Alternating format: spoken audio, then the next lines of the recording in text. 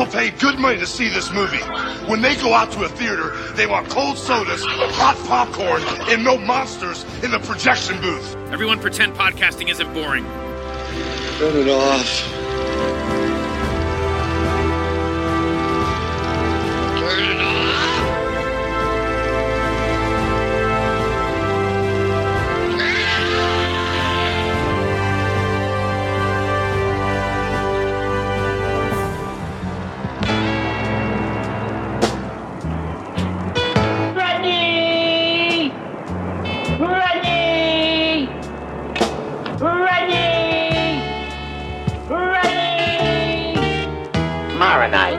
Back to Caesar's Palace. I don't need the gig, but I'll do it because they give me my fight break, you know what I mean? But I'll tell you one thing. If I don't get the front dressing room, I cancel. You owe me $2. What, are you kidding me? I'm a Mexican hairless. We're living in Texas. One night there's a tornado warning. So we all go down in the basement and we lay down in the southwest corner. The tornado hits. The lights go out. The wind is blowing. But we're all hanging on to each other like one piece of fear. Next morning we go upstairs, there's no more furniture, the roof's gone, and so's my hair. That tornado scared me so much it made my hair disappear. Have any hair on your balls? I'm afraid to look. What am I doing here? I'm a penguin.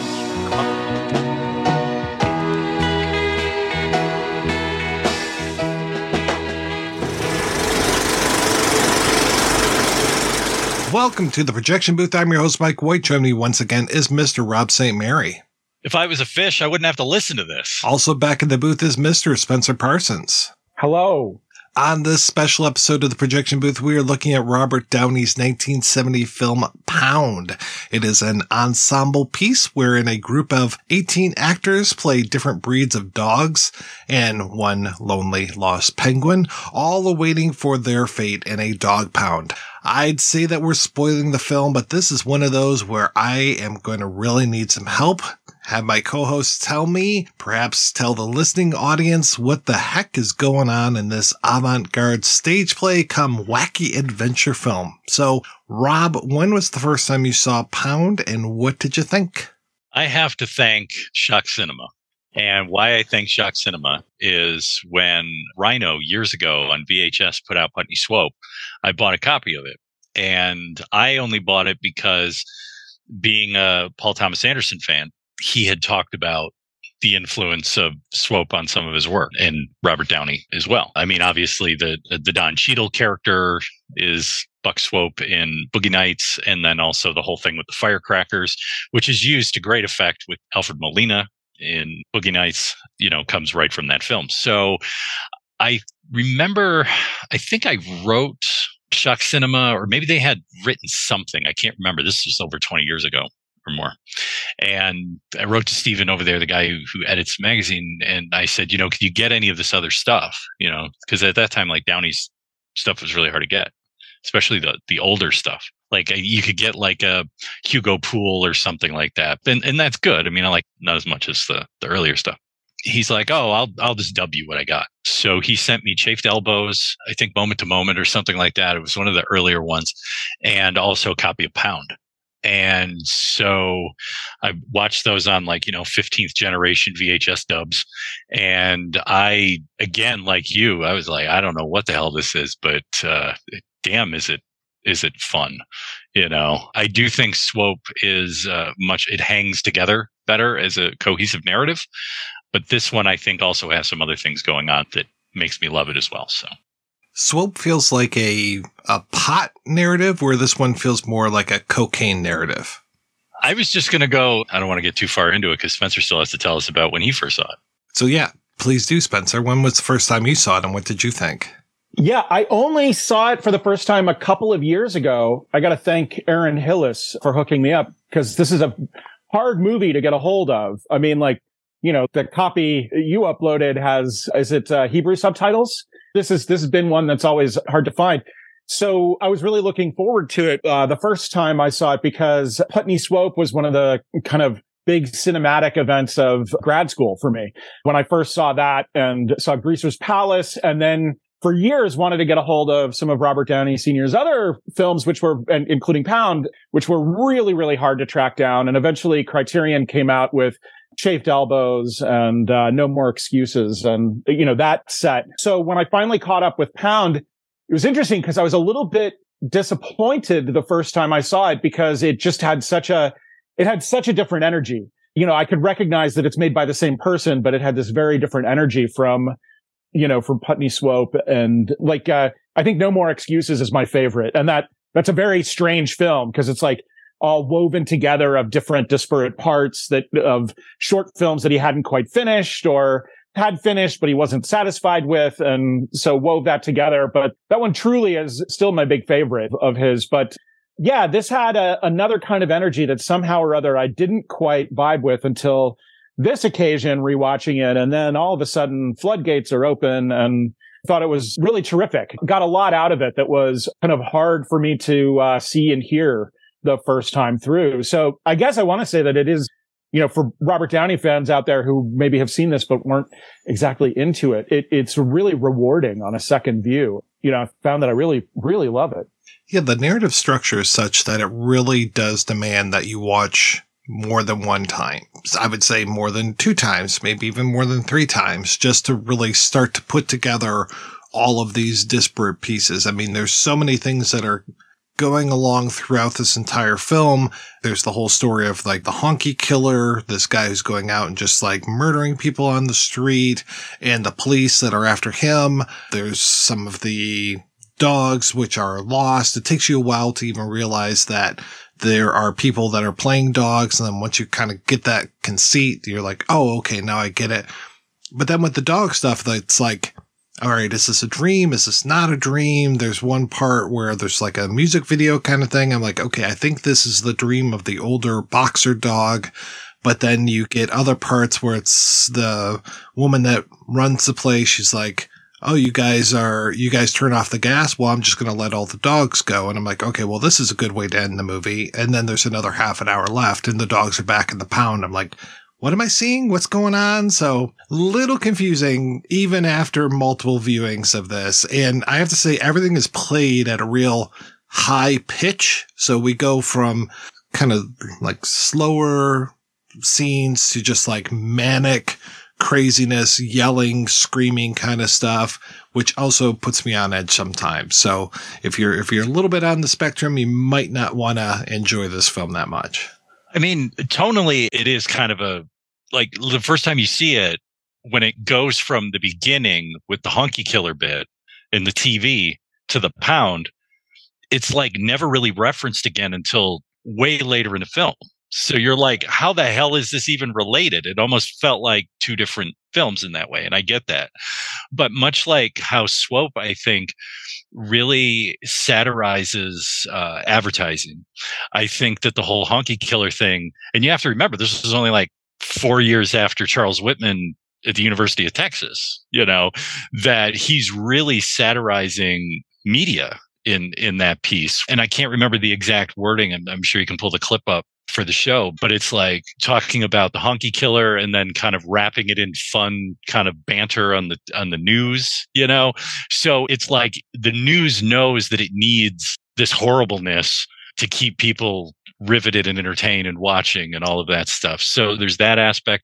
And then the other thing that I really love about this film, obviously, is just the cast, because if you're a Downey fan in this era, I mean, you've got Larry Wolf, you've got Stan Gottlieb, you've got, and I don't even know his name, but in the beginning, he plays the old general or whatever. And he's just like, Rodney, which is the guy in Swope that goes, how many syllables, Mario? How many syllables, Mario? It just he seems to get the line that he gets to just repeat, ad absurdum, just constant, So, I mean, the cast is great. I mean, Antonio Fargas, who people will know obviously for later work, like I talked about on the Swope episode, that when I was a kid in my high chair, he was Huggy Bear all day long, and I loved him on that. So, and Starsky and Hutch.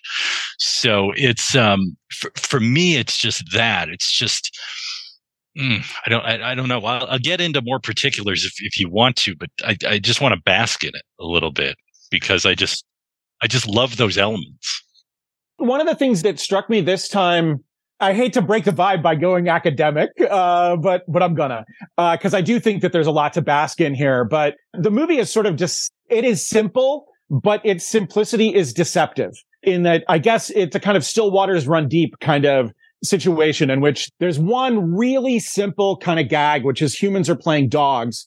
But then there are like two big variations on that idea that I think lead to some of the like confusion of rules or whatever, but it kind of gets to the dream space. And one of them is that we've got a situation, it's a sort of nested structure where we begin with the media about the honky killer and people are worried that they're going to be killed. But then we go to the dogs and the dogs are all worried the entire time that they're going to be killed. And so we have this kind of mirror between the human world and the dog world. And then there's this additional layer, again, very simple, but can make it, tricky to watch and follow as a movie, is the dream level that the dogs have where they're dreaming in terms of being human. So you have humans playing dogs dreaming of being human, which is kind of beautiful and reminds me of that. It's a kind of resonant thing throughout a lot of cinema, but it reminds me of that line from The Fly where he says, I'm a fly who believed he was a man and liked it, and now he's a fly again. And that's a kind of thing that I think Downey is working with in this very simple kind of way that provides this opportunity for a really intense kind of dream life. A whole movie in a way is a kind of, dream of his contemporary culture, but which I have to say I found very resonant with contemporary culture now for a whole lot of reasons. And that was something I found really exciting. Yeah, I mean, for me, talking about the resonance to times now, it just feels like a lot of it is, I mean, obviously it was made 69, 70.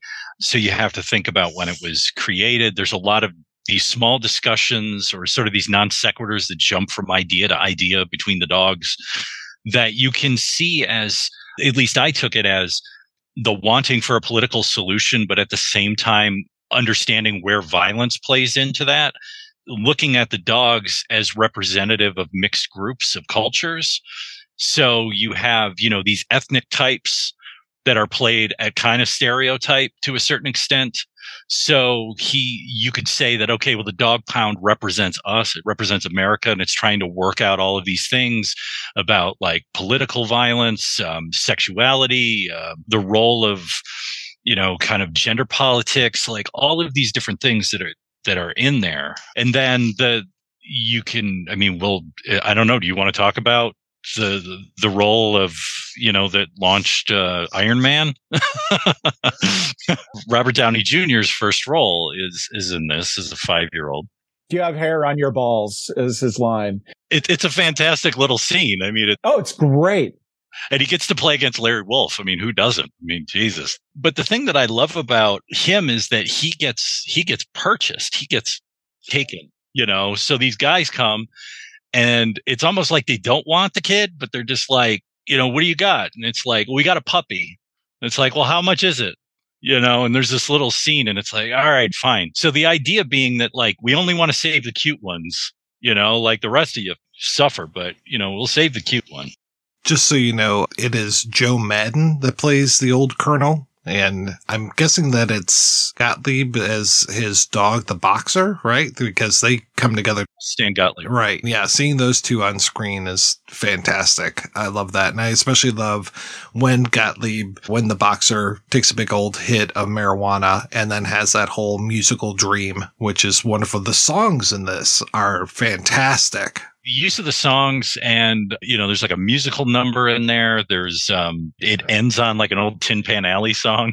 And I was going to show you, I actually have a copy of the soundtrack. Cinefamily repressed this. In 1970 put out a soundtrack, but it was just, it's just a white card and it's stamped and it says pound and it says, for God's sake, do not broadcast. That's what it says. So it's got the music and lyrics. I think it's got some bites, if I remember, from the dialogue, but there's not much in here. This was back, I think it was maybe a decade ago.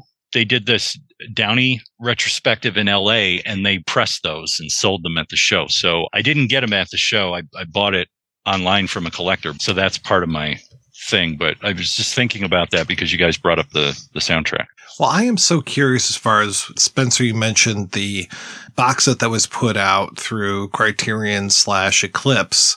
And I know that there are still some Downey films that are not available, like Sweet Smell of Sex is one that's not out there. But this one, yeah, you can find it with time code across the bottom. You can find it off of a screening that the MGM channel had in Israel, is what I'm guessing here. And that's it. There's no official release of this thing, and I have no idea why that is.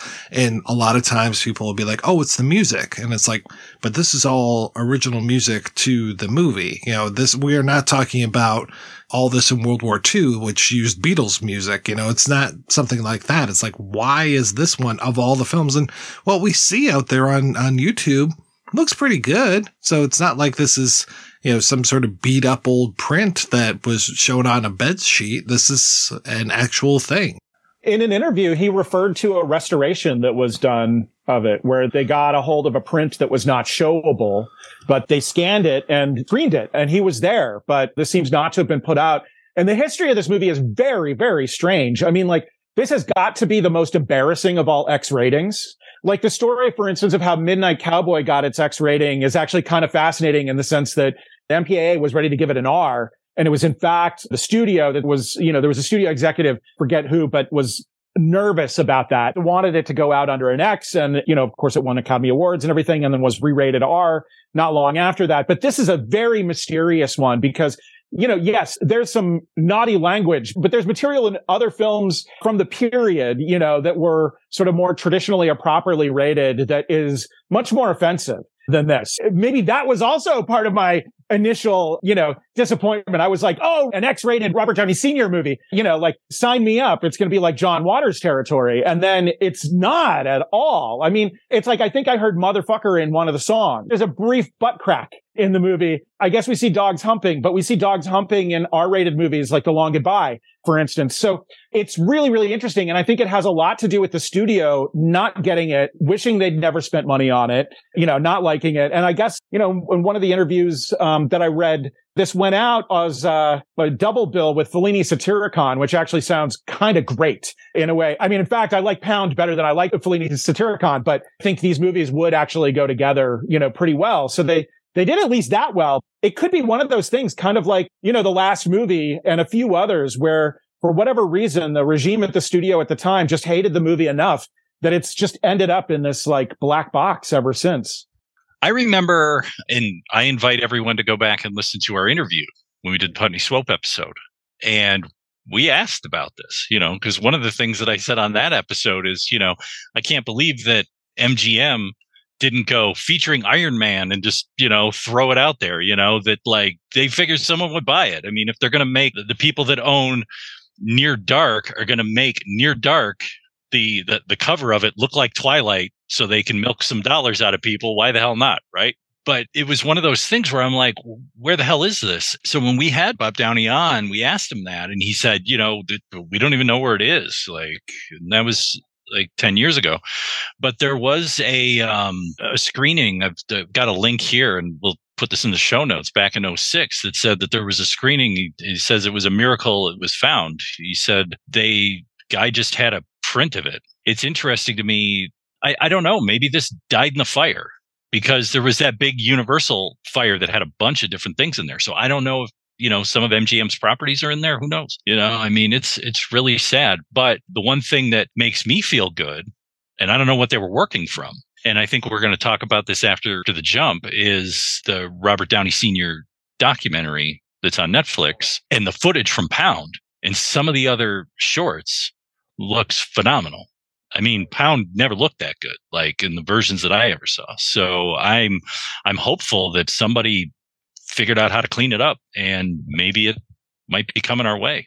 Well, maybe the purpose of that documentary, as much as being a celebration of Robert Downey Sr., was also a way of reintroducing him to contemporary audiences, because he remains kind of, a cult figure for sure. Like, not exactly obscure, but his appeal for a lot of cinephiles is very specific and kind of cultish. And also it's interesting, he almost has to be kind of reintroduced in a kind of careful way right now, because his whole mode of filmmaking is a kind of thing that is very much on the outs right now and potentially could be coming back. But the sort of freewheeling satire, it's not even, I don't want to put this in the world of like offense for offense sake, but there was a kind of countercultural late 60s satire that right now is just very, very confusing and, quote unquote problematic and everything, that can be very off-putting for people going, oh, this seems deliberately hurtful. And especially an item like Pound that has all of these very strange uses of stereotypes, because they're not,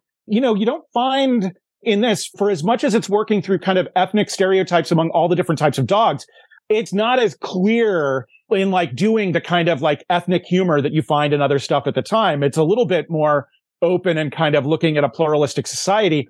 But that's given like reasonable sensitivity over identity issues, this is a kind of thing that can be, very abrasive right now. Yeah, I guess I wonder if in a way the documentary isn't a bit of a reintroduction to pave the way for putting some of this work out. Yeah, I could see people getting upset about, this Mexican hairless, and he's not necessarily doing any sort of like broad Mexican stereotype, but then you come to the Dachshund, to the Marshall Efron character, and he's just doing basically a Hitler impersonation the entire time. He's got the little mustache and all that. And I love like the crossover between movies like this and the things that like the Abels were doing, and just seeing some of the same actors. I love seeing a young Don Calfa in here. That was amazing. He's always so great and everything. And then, yeah, once Antonio Fargas shows up, you're just like, oh, wow, this guy. And when he does like his little soliloquy, you're just like, wow, we've come now to play. This is fantastic. The thing that's interesting to me is, and I don't know enough about the history of this at that time in New York, but I was thinking of like Theater of the Absurd. I was thinking of one of the De Palma films, one of the early De Palma films. I don't know if it was... Might have been Dionysus 69, was definitely very theatrical. Yeah, there was one that I remember where it was kind of this... theater of confrontation kind of thing, where they brought an audience like into a tenement and there's like people shouting at them and all this. To me, Pound fits within that kind of idea, even though I'm not as versed in what that theater movement was about. But I know that it was more about like, I guess maybe like experimental stuff, like the things like Harold Pinter, stuff like that at the time. Well, you can definitely see the theatrical roots of this, and you can tell that it was a play at one point, and you can see just all of this stuff just pretty much in the Pound.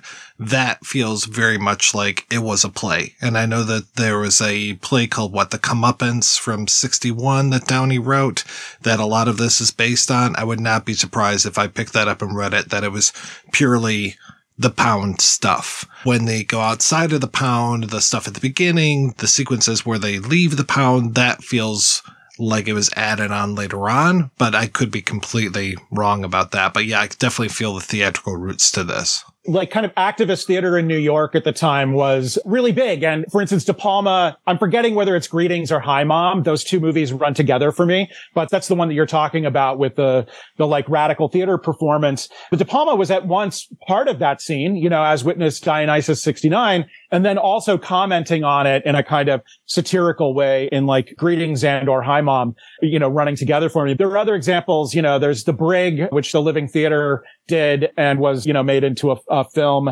There were theater companies that were doing work like Day of Absence that goes along like this. That's a whiteface play that was performed by an African-American ensemble, creating a day when all the black people disappear. So you can imagine that, like, that's the kind of provocative theater that was going on in New York at the time, and that this is definitely part of, and that Downey is like, a part of that scene is drawing on a lot of those very actors who were in New York theater at the time. And yeah, then transforming it into cinema. And one of the things that I find really exciting about this movie is it is at once like a filmed play, and yet also is extremely cinematic. And I don't just mean where it breaks away and goes to locations or whatever.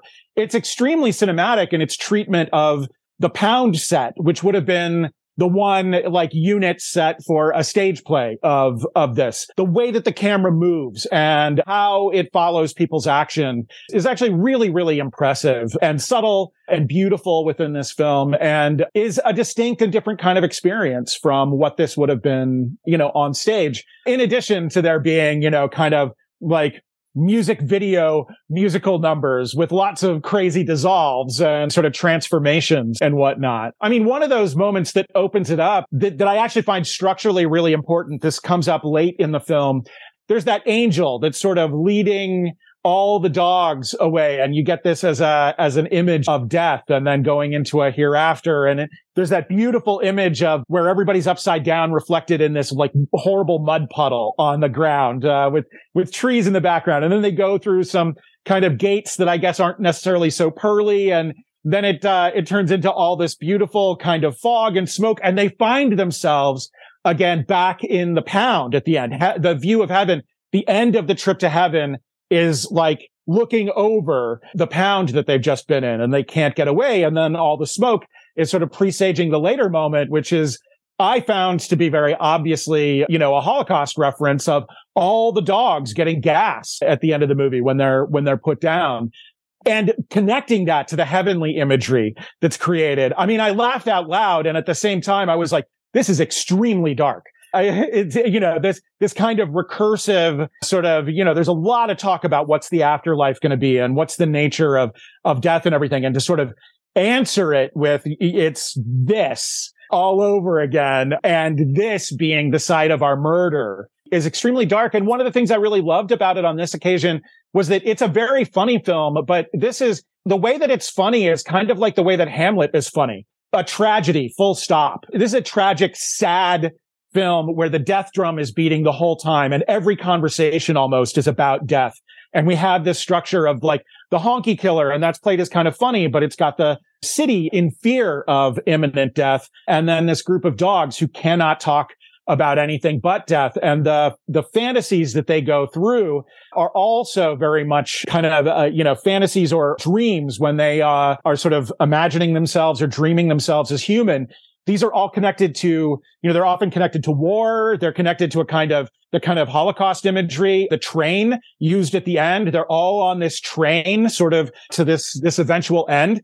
This is actually a deeply melancholic and quite moving film. It's a very serious comedy. And actually, in a way, I think the laughs are a little bit more decorative in this case than they are like central to the purpose. This is not structurally a comedy. Structurally, this is a tragedy that has, lots of laughs and like strange kind of interludes. And the surrealism of it is obviously really intense, as when the penguin gets birthed, late in the film, that like stuffed penguin. It's great because the rules of the film are so fungible that at that moment, one of the things I love about the sort of dream life of this film is that we suddenly get this birthing scene with this very old woman. She's extremely old. And is kind of played as being, as a dog, very advanced age and like near death. And nevertheless, all of a sudden she's giving birth, and, the sort of guard for the pound is, coming in as obstetrician. And I'm going, what's it going to be? Is it going to be a dog? Is it going to be a human? And then it's a penguin. You were talking about those levels there, Spencer. I think that's why it's not something you can watch on the first sitting and be like, I totally get it. It all makes, I know what they're trying to do, because it was only like on this watch for me, and I probably seen it 3 or 4 times through over like the past 20 years. It's not one I go to all the time, but it's, is that train at the end, and the use, obviously the use of train imagery throughout in the culture is, for kind of the afterlife and things like that. That whole sequence with the angel and the gate and all that, that kind of reminded me of like the staging in like Multiple Maniacs of the Christ scene there. But the whole thing about that circle where it's like they get taken away and then they're back in the pound, it just cycles, just like reminded me of No Exit. I'm like, again, Sartre, it's like you're stuck, you're never getting out. And then also, of course, it comes along with all this stuff, and I haven't said it yet, so here you go, get ready to drink. Buñuel with something like Exterminating Angel or something, where it's like you're just stuck in a room, you can't go anywhere. Trying to get out, you're going to sit here and kind of chew at the bars. whether you like it or not. And so I think Downey is talking about all of this violence that obviously kind of culminates around 1970, because you look at World War II, Kennedy assassination, all of Vietnam, all of this stuff just kind of stacking up. And it just seems like he's trying to flush it out of his system in some gesture here. It's amazing to me that this is 6 years before Berkowitz, but we've got the whole City in Terror kind of thing, which I know, like there were mad bombers going on in Manhattan. I know that, even watching one of my favorite shows, Barney Miller, they'll talk about people bombing places or people taking pot shots and things. And it's just like, this is, again, a comedy show. And then you watch this and you're just like, yep. I can see where they're coming from with this stuff. Even to see how, again, they'll twist things where the cops finally find the honky killer, and the cop that's running after the honky killer is doing all of these like jumps in the air, and he's got this old timey police hat on. He's basically a Keystone Cop and doing a Keystone Cop chase of the honky killer. And then when the honky killer talks with the black police chief and is putting on that just horrific stereotype type voice, and then the police chief's just like, he's a brother. I'm like, oh my God. And that right there is another piece that, like Spencer's talking about, that would get you canceled. Like, people that they wouldn't be able to understand what the hell's going on there. They'd get very offended. It reminds me a lot of like the Ralph Bakshi stuff, where it's like you watch, and I want to see Fritz Cat was somewhere around this time, might be a little bit later than this, but you get all these things where it's just like people, like the Black Crows, or like we talked about Coonskin years ago, Rob, where it's just like really could be viewed as super offensive stuff, but it's just like, yeah, you're pushing buttons. And that's what so much of the underground filmmakers, comic artists, all these folks were just setting this stuff up and being like, yeah, this is a hot button thing, and I'm going to push those buttons. The interesting structure to that of the joke does a couple of interesting things. Is that, the honky killer is actually white, pretending to be black and trying to make white people afraid of black people. That's Charles Manson. Actually the honky killer is a kind of, Manson figure within this. And I think is also very much getting at the kind of structure, societally of how this kind of fear is used. But it's also interesting to me in comparison with Putney Swope, where Robert Downey Sr. did the voice of Putney Swope, and his reasoning for it was that the actor just could not remember his lines. So he ended up doing this. But a white man voicing this black character throughout that particular satire, there's almost a way in which I don't know that this is intentional. I'm not going to pretend that it is, but I do find it to be a kind of wonderful mirror of Putney Swope, or like a sort of subtextual mea culpa of calling himself out, later for having done this earlier thing. I was going to ask, does it feel that it works better for you now, Mike, or no? After us having this conversation, yeah, and I can see more of these connectors that I really couldn't see before, where I was just like, what the hell is going on in this movie? And there's so many times where you are just setting things up for a punchline, and so much of the humor is just so borscht belt when it comes to like, it's that the whole like, the guy drawing the line thing. Which one is that? Is that Moment to Moment? And it's like, someone has to draw the line. And it's like, oh, okay. And this one, you've got a lot of times where it's like, okay, here they're having a conversation, and then we're going to pan over to somebody else, and they're going to make an ironic remark about it, or like have a little punchline. And you're waiting for just like a rim shot, like every few minutes. And so after a while, I was just like, oh, okay, this is a lot, but getting it more in context, talking about it with you guys, I am starting to see the light a little bit more about this one. It probably scores high on what I would call the lurchometer. And what that is I have a friend of mine who, whenever I make bad puns, does his Lurch impression. Exactly. I love puns, so it's fine. It's great. Yeah, definitely a lot of dad jokes in this one. Yeah, for sure. I don't know. I mean, like, there's definitely the New York theater kind of thing that's going on. And a lot of that was, very politically active kind of stuff. But again, in terms of I'm going to go back to the structure again, because I guess that's just something that hit me big on this one. But there are other interesting structures for films, at that time. And obviously we've talked about certain kinds of films, but one of the things that this made me think about was the kind of deceptively simple alternative structures that Cassavetes would have for his films. And so this is like around the same time as Faces, for instance. And that has, we think of Cassavetes as being realist. I think we think of Cassavetes is realist in a way that's wrong. I think he's quite expressionist and surreal and strange. But for instance, one of the things going on with Faces structurally is it's not following a kind of straightforward, like 3-act rising sort of structure. Instead, it does this other thing where there's a sort of meta kind of joke at the beginning, where they're about to watch an advertisement and then the title of the movie pops up on the screen and then we watch the rest of Faces. And then it follows like you have the couple together and then it follows each one of them separately before them bringing them back together again at the end. And it's a very simple structure. It's just not our conventional like narrative kind of structure. So Pound works in a similar way. And I don't think it's quite as rigorous as Cassavetes' film in terms of adopting and going with that structure. There is a point, for instance, where the sort of the dreams and the music videos and the songs kind of take over, where it just becomes a run on these things because it isn't internally building, scenes as much between the main set of characters that it's set up. But nevertheless, a lot of that stuff it may not be paying off in a traditional dramatic way, but it is paying off in thematic ways to sort of hit these variations on themes that have been set up in the more sort of conventional scene work where all the characters are kind of introduced and they talk to each other and they're kind of setting up their problems. And then we work through these like, little strange variations that keep leading us back to this same place again. So I don't want to give the impression that it's totally rigorous because it's not. There is a genuine messiness to it, but it's a messiness within a structure that is in a certain way pretty straightforward and kind of simple.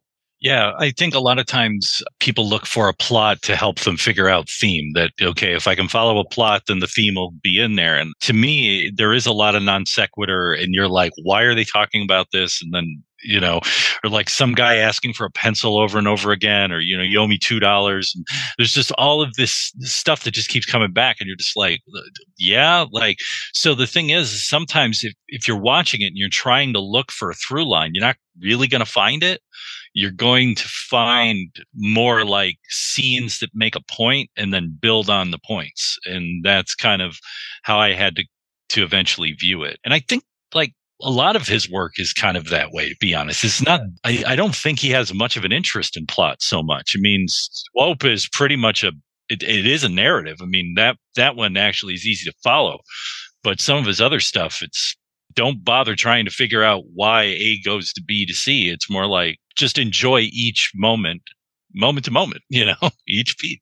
Well, and even Putney Swope's plot is a bit of a clothesline for the crazy ads that he wants to do that are kind of beautiful, crazy little short films in and of themselves. Like one of the things actually, like on first time viewing Putney Swope, I was finding it hilarious, but I was also like, these don't function as ads at all. These are bizarre short films. And that's exactly, he's sort of, it's a little bit of a bait and switch that he pulls in that particular case. Greaser's Palace is a kind of similar thing of taking like more the idea of a Western and then filling it out with all these like sketches that speak to each other, little elements that are doubled. He does a lot of stuff with like mirroring and doubling of stuff in his work. So there are these like poetic strategies for holding things together. But yeah, any kind of coherent plot definitely, falls low on the priority. And I guess, that's a kind of approach I really enjoy and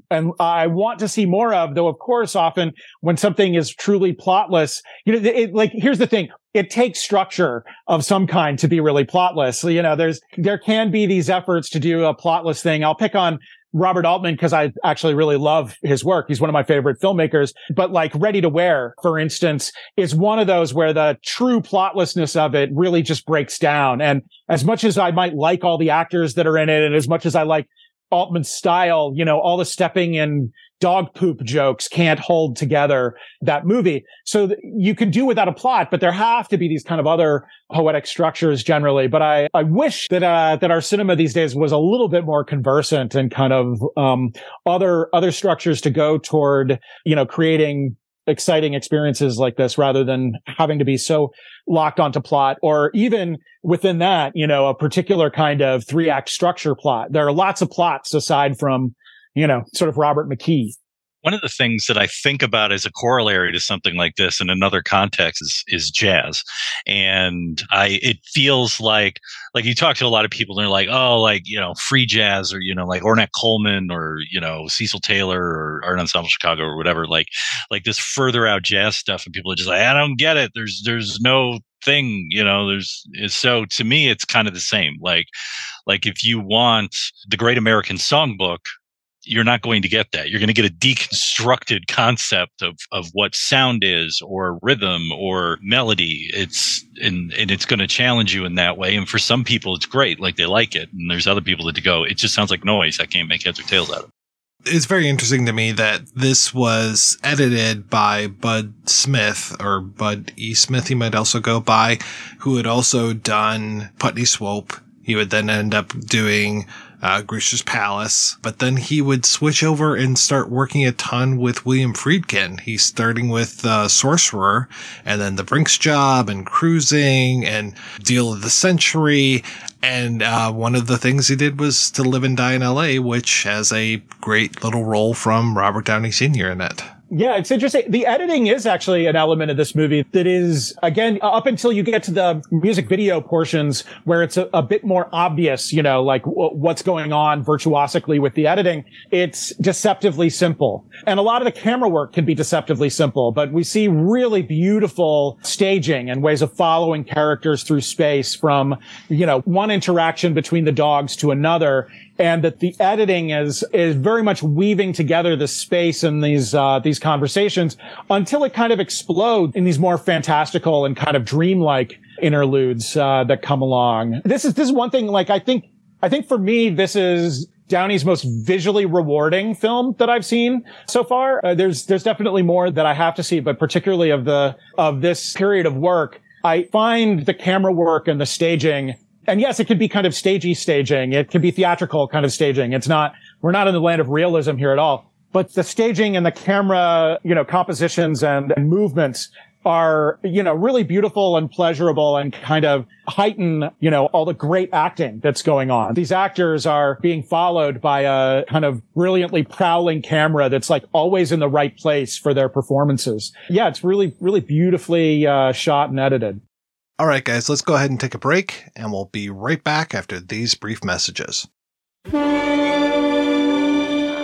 Step into the gallery, dear friends, for horrors, nightmares, and spooky tales.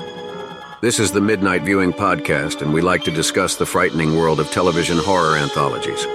From Rod Serling's Night Gallery, to Tales from the Dark Side, to Hammer House of Horror and more. Father Malone, Chris Stashew, and Mike White will be your docents during this midnight viewing. Available wherever you download your podcasts from weirdingwaymedia.com. How long have you two been married? That's me, right? Yeah. Yeah. How long have you and Pops been married? 1,500 years. We should switch seats. How long have you guys been married? 1,500 years. Did that go better this time? She looked up in the middle of something up that way. You're right. Let's do it again. Take 3, opener. Robert had an idea of doing a documentary about his dad and about their life together. So many people, they know Robert Downey Jr., but they don't know Robert Downey Sr. He's a talented underground filmmaker named Robert Downey. Have you seen any of Grandpa's movies? No, why? Because they're awesome. Do you want to see them someday? Did people try to ascribe meaning to your movies? Oh, my God. I hope not. What do we want to talk about? Everything. Oh, boy. I'm very interested in who my dad is just in the here and now. No one knows the hour in the day. We never know how much time we have with each other. So who is this guy? I'll never know. How you been? Okay. Is it a struggle? Is it challenging? Is it scary? on a certain day, any of those. It's not time to make a change. It's a bit of a foray into trying to understand your dad. You're still young. Do you feel like you understand him now? I have a feeling I'll know a lot more when we're done. I was once like you are now. I just remember that cacophony of creativity, but mostly laughter. How would you describe that period of time? 15 years of total sanity. All the times that I've cried, keeping on. I think we would be remiss to not discuss its effect on me. But it's harder to ignore it. Well, I could sure love to miss that discussion. Whatever's unfolding, funny or tragic, it's happening with the camera going. But then there's some part of me that feels like, oh, I'll miss something. It was this idea that films kind of brought us together, and to this day, still do. We're still happy with the title Senior, are we not? Yeah, I like it, but we can do better.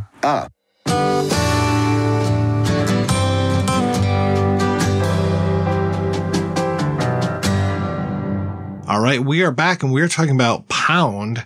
And Rob, you mentioned earlier that there are a couple clips from Pound inside of the new documentary, well, new as in 2022 documentary just called Senior, which was done by Junior and our old friend Chris Smith, who was one of the directors on American Movie, one of the best documentaries out there. But yeah, let me hear what you guys thought about the documentary on Robert Downey Sr. Well, it snuck up on me. I just remember seeing this image, this poster image, and I'm like, oh, there's this documentary that's coming. And I was like, okay, I'm excited about this.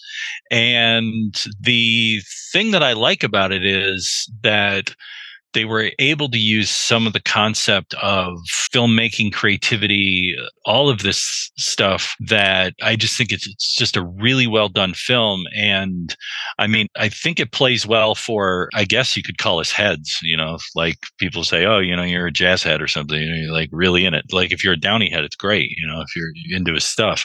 But I also think that it's broad enough that, for example, my brother-in-law, who's not a art film guy, he just watched it because it's Robert Downey Jr. He thought, oh, this is a documentary on Robert Downey Jr. and his dad. I don't know who his dad is. And he was really taken with it too. So I like the fact that it seems to work for a general audience as well to introduce people to him and to his work and just sort of his family, in a way that I don't think really there's been a lot done on the pair of them. I'm really curious because throughout the movie they show... So it's kind of like there's two movies going on at once. There's Robert Downey Jr.'s movie about his dad, and then his dad kind of hijacks the camera people and makes his own movie. And you get to see clips from that movie as you're watching Jr.'s movie. But I really wish that there had been, and maybe this is on Netflix and just one of those hidden things, kind of like the documentary about the making of Other Side of the Wind that was buried under like trailers and more, I think. I would like to see all of Senior's movie. I would be very interested in having that as a separate thing that I could see on its own, just all together. I would actually cite that as my biggest complaint with the movie, as I kind of wanted to see that movie more than the traditional documentary. I did like the frustration of like really wanting another Robert Downey Sr. movie. Yeah, I actually, after I watched it, I wrote a letter to Robert Downey's production company. Him and his wife made it. And so I was going to read you a little bit that I wrote here. I go, since I heard about Senior, I've been waiting in anticipation. The film is a beautiful story of father's son's creative drive and coming to terms with your own mortality. As someone who's struggled with addiction, I want to thank you for having the bravery to share all of it with us. It's a wonderful film. And as a fan of your work and your father's, it's a film that I thought I'd never see. And it's beyond all my expectations. One of the things that I brought up was that we did have him on the projection booth. And I noted here, I go, during our conversation about the release of his work, I asked him about Pound, and he said he didn't know where the original materials were. And I go, this is profoundly sad because the idea of an artist losing control or even track of his masters feels like losing a limb. Watching Senior, it appears that you were able to find a good print or transfer, and that seems exciting. Do you know if anyone's planning to release Pound? I hope Criterion might step up and do the right thing as well with that and Greaser's Palace. and the work you did with your dad in the 80s and 90s. And I think it would be wonderful to have definitive releases with commentaries, extras, and such. Watching Senior, though, his final work, the edit he was making of the film, will that be released in any manner? Because I'd love to see what he put together. And I go a little bit more into it, but I said, thanks again. I'm sure it was a hard film to make. I can tell from your scene with the therapist talking about how you're preparing for the last time you would see him. I thank you again for sharing the film filled with truth and vulnerability. And I hope you have a great holiday and New Year, because I sent it in December of last year. Yeah, I really like those scenes, and I like that they confronted the whole idea of Senior being an addict and really helping perpetuate that with his own family, and just with Junior, and Junior really, facing that head on, and them actually including that as part of the film.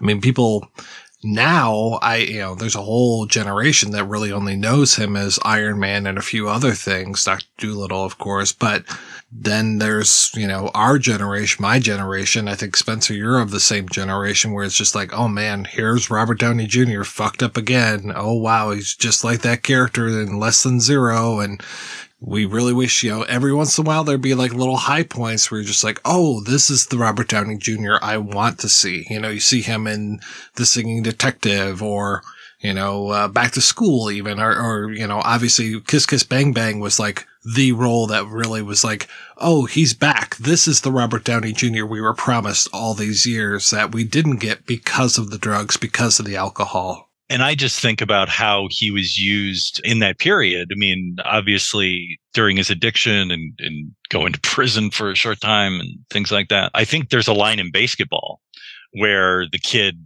that they're hanging out with, the South Park guys, they get him drunk or something and he goes to the hospital. And the line is, God, this kid smells like Robert Downey Jr. or something like that. I'm a little bit younger than you guys, but I mean, he was part of that whole crew in the mid 80s, of all those. He was part of that whole thing. And, to see where he is now, I mean, really, like, I think Iron Man was the mainstream redemption for him.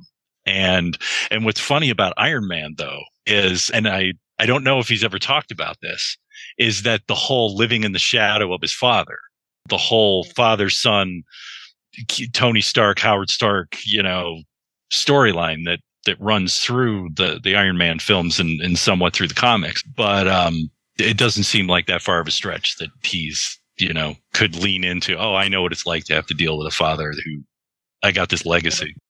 They touch slightly in the second Iron Man on his substance abuse.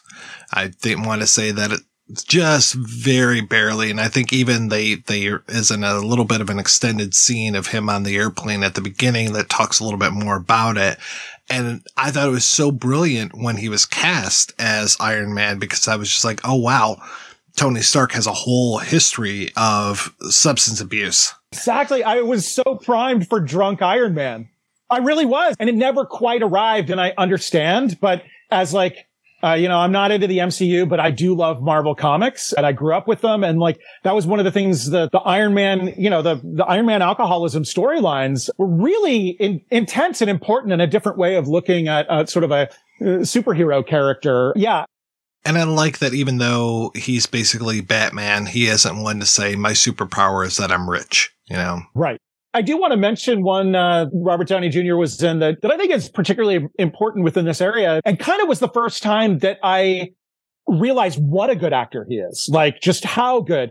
And it's Rick Linklater's Scanner Darkly, the paranoid character that he plays in that. And of course, it is a movie about drugs, but it's not so explicitly about, for instance, that character taking drugs, but the mindset. You mentioned that this is maybe more of a cocaine vibe or whatever. And for sure, Philip K. Dick's, history with methamphetamines is something that they definitely worked into that, into the vibe of that particular film. And I think that that's a particularly great performance that I want to mention in this case, not just because of the Downey connection, but because it speaks to some of the energy of his father's work. I see the line, for instance, from Senior to Junior when I watch A Scanner Darkly, the kind of performance, which is, that's a really big performance. That's not just because of the animation and that it's got to come through, but Linklater actually went a little bit outside of his own, more realistic wheelhouse in that particular film, and let Downey and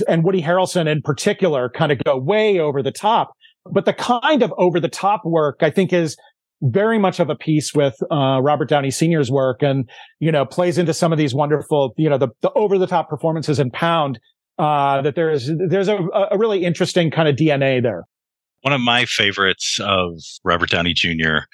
is Natural Born Killers, where he plays Wayne Gale, the kind of Geraldo, but based on a Australian Steve Dunleavy who used to be on this show, A Current Affair. And like that to me, I look at that film now, understanding his background, and go, no wonder he had so much fun working with Stone in that context, because that must have been as much crazy fun as working with his dad, because of his dad's tendency to be all over the place. Because I love Natural Born Killers.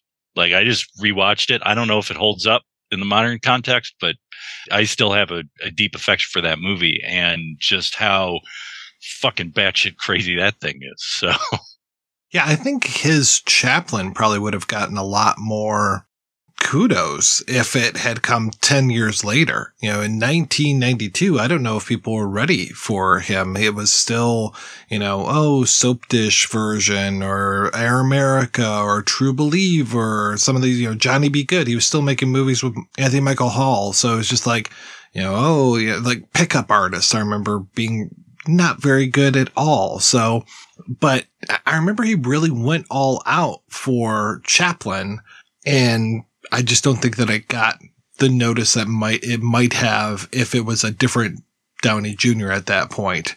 Because then after that, yeah, you've got your Shortcuts, your Natural Born Killers, your Richard III we've talked about on here. I've talked about a little bit about U.S. Marshals. I know, Rob, you and I have always wanted to do a Bowfinger episode. I mean, he was doing some great stuff throughout here, but just it really took a while before it really hit home and was like, oh, this is the Robert Downey Jr. that we all wanted. And that's why, for me, I'm glad he's back. It was so sad in that period where he was so fucked up. Those of us who were fans would just look at him and go, damn, you know, like, it's just amazing talent. Like, there's other actors that I think of, you know, I'm not going to name names, but, you know, it's just like, you're like, damn, like, that guy is fucking amazing. Like, if he could only get his shit together, like, you know, it's sad. But like I say, the documentary, though, the footage looks great from Pound. That, like I said, when I saw that documentary, I was like, holy shit, somebody got a good print, or they cleaned this thing up, which to me, I thought, okay, maybe there's something happening here, because I think, not 100% sure, but I think that Downey box set isn't around anymore. I think Criterion's not selling it. And I know that Swope was put out recently on Blu-ray. I mean, recently, last 5 years, through Vinegar Syndrome. I know that Greaser's Palace is kind of floating out there somewhere. I don't know who's got the rights to that thing. And all of that 80s, 90s stuff, I don't even know if, like, Hugo Pool got a DVD release. I think it was put out on VHS. It did. I have the DVD, so I can confirm. Yeah, Hugo Pool was actually, that for a while, that was the easiest to find, I think, just because it was a relatively recent DVD. But at the same time, it's a very obscure film, you know, that did not really do well when it was released, and hasn't quite gotten the cult favor, you know, of his other work. And it's interesting. This viewing of Pound made me want to revisit Hugo Pool, because I'll admit that's one that, even though I own the DVD, I don't actually like it very much. But this viewing of Pound made me want to go back to it, because I think it might be a kind of vibe thing. And that, you know, that's another one of his that is a more melancholy kind of work. And perhaps I was not quite catching the melancholy, but was expecting, you know, different kinds of, a different kind of comedy, because, you know, for sure there's stuff that's funny in it. But yeah, Hugo Pool is an interesting item, and very much about, you know, the death of a friend, and, you know, dealing with mortality, and, again, and in a different way, knowing that context. Yeah, a Pound really makes me want to check that one out again. Yeah. So all I can say is, you know, I sent a letter in So it's like, so I mean, I've done everything I can. If Criterion's listening, please, do something. Do us all a favor. I want to say that one of the more recent months of notifications because I know Criterion and Netflix have worked together. I think like Okja has come out. A few other films have come out. I don't know if they've ever made good on the whole Other Side of the Wind thing though, but like that is one, and all of those things that I thought about having the hidden stuff on Netflix, all of those should be on there. But I would love if Criterion did like a senior or did another box set and added senior plus all of the stuff that we're talking about here with like, just bring out all those things, bring out some of these other movies that aren't available necessarily too readily, whether you like them or hate them. You should probably still preserve things like Up the Academy. I've actually never seen Up the Academy. I own the Gong Show movies. so I don't know. Is it really bad? I don't know. Isn't there like an Alfred E. Newman character in the film that looks very creepy, like Garbage Pail Kids, the movie creepy?